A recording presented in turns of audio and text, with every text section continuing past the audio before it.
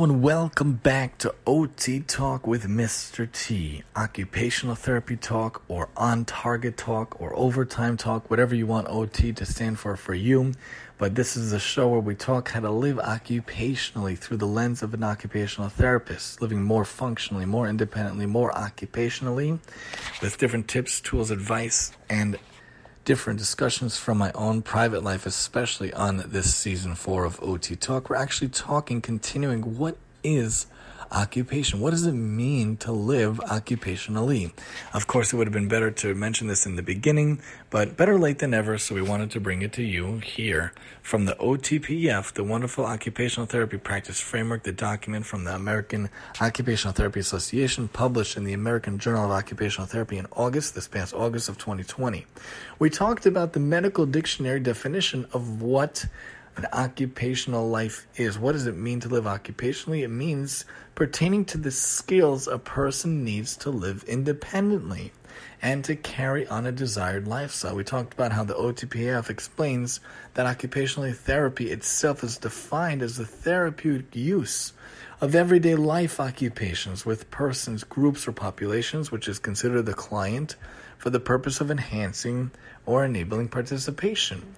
And we also mentioned from the WFOT, the World Federation of Occupational Therapy, that in occupational therapy, occupations refer to the everyday activities that people do as individuals, in families, and with communities to occupy time and bring meaning and purpose to life. Occupations include things people need to do, want to do, and are expected to do. And there are a broad range of occupations delineated, explained, categorized by the Occupational Therapy Practice Framework. We talked about them, but now we're going to touch on each category a little more deeply. Activities of daily living, those ADLs. Instrumental activities of daily living, those IADLs. Health management, rest and sleep, education, work, play, leisure, and social participation. We're going to look at examples of each of those aspects to each of those ideas of areas of occupation, which in each of these 9 broad categories of occupation are many specific occupation. We can't give every single example under the sun, obviously, but we'll look at the categories and we'll give some general ideas as delineated by the table in the OTPF. So what are activities of daily living? These are activities oriented towards taking care of one's own body and completed on a routine basis, adapted from Rogers and Home in 1994. So these are things like bathing, showering, toileting hygiene, dressing, eating, swallowing, feeding, functional mobility, moving from one place to another, and transfers, personal hygiene, and relationship activity, being involved in aspects of relationship, obviously between spouses and the like. So those are ADLs, the activities of daily living, the basic ones, the personal ones that happen on a daily basis related to one's own body. On a routine basis, it happens.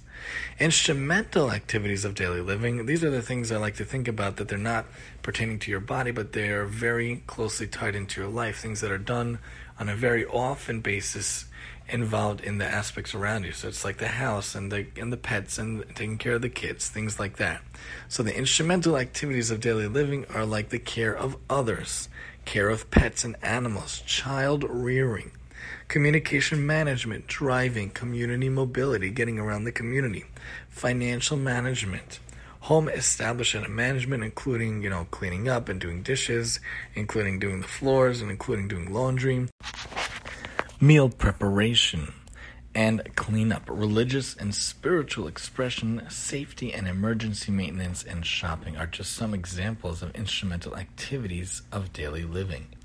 Then we look at health management, activities related to developing, managing, and maintaining health and wellness routines, including self-management with the goal of improving or maintaining health, to support participation in other occupations.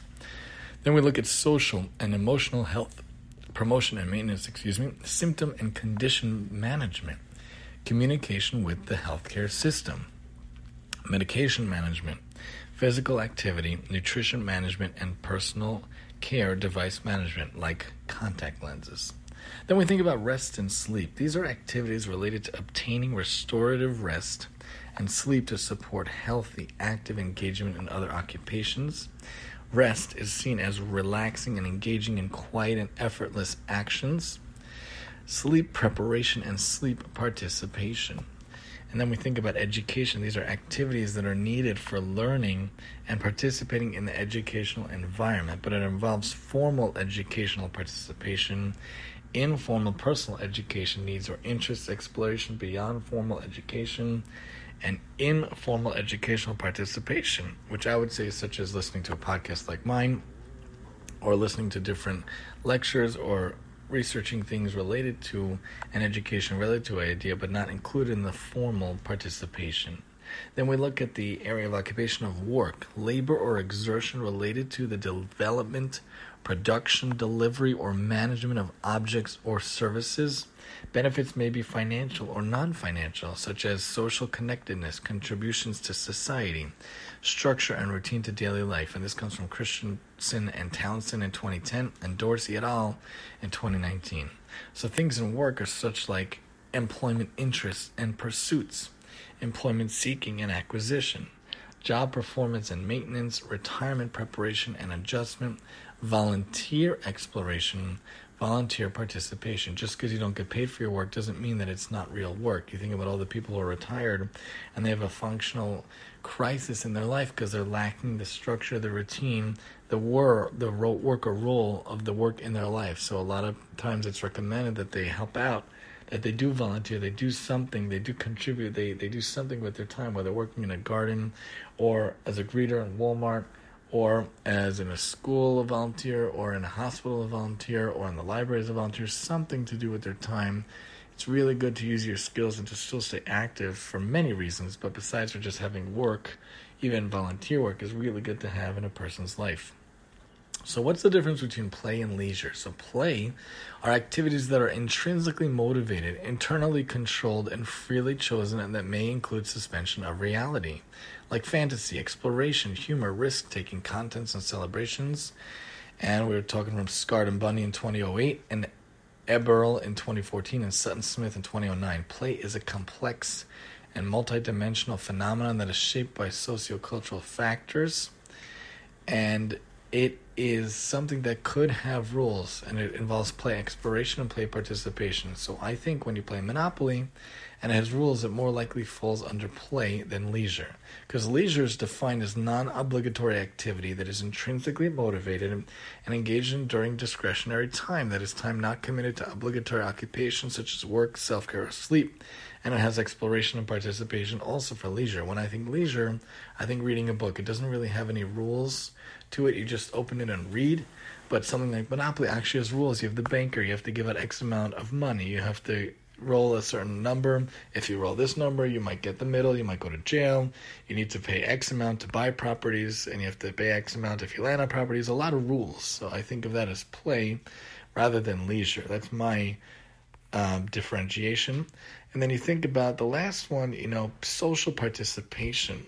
And this one they added, I believe, in this updated one, it's activities that involve social interaction with others, including family, friends, peers, and community members, and that supports social interdependence. That comes from Bedell 2012, Kitani and Koster 2019, and Magassi and Hamill 2004. So that's community participation, family participation, friendships, partner relationships, and peer group participation. So this is just a little bit of wetting your feet, giving you a little bit of an idea of what is occupation. What does it mean to live occupationally? We want to give the skills on this show and in general in OT to have a person be involved in their life, using the skills they need, that you need, or they need to live independently, carry on those desired lifestyles, carry on those desired tasks, especially in those 9 areas of occupation. So let's talk, God willing, next time, some ethics and core values that we live by, we try to live by, Bli Neder, in OT land, here on OT Talk with Mr. T, and I'm your host, Mr. T.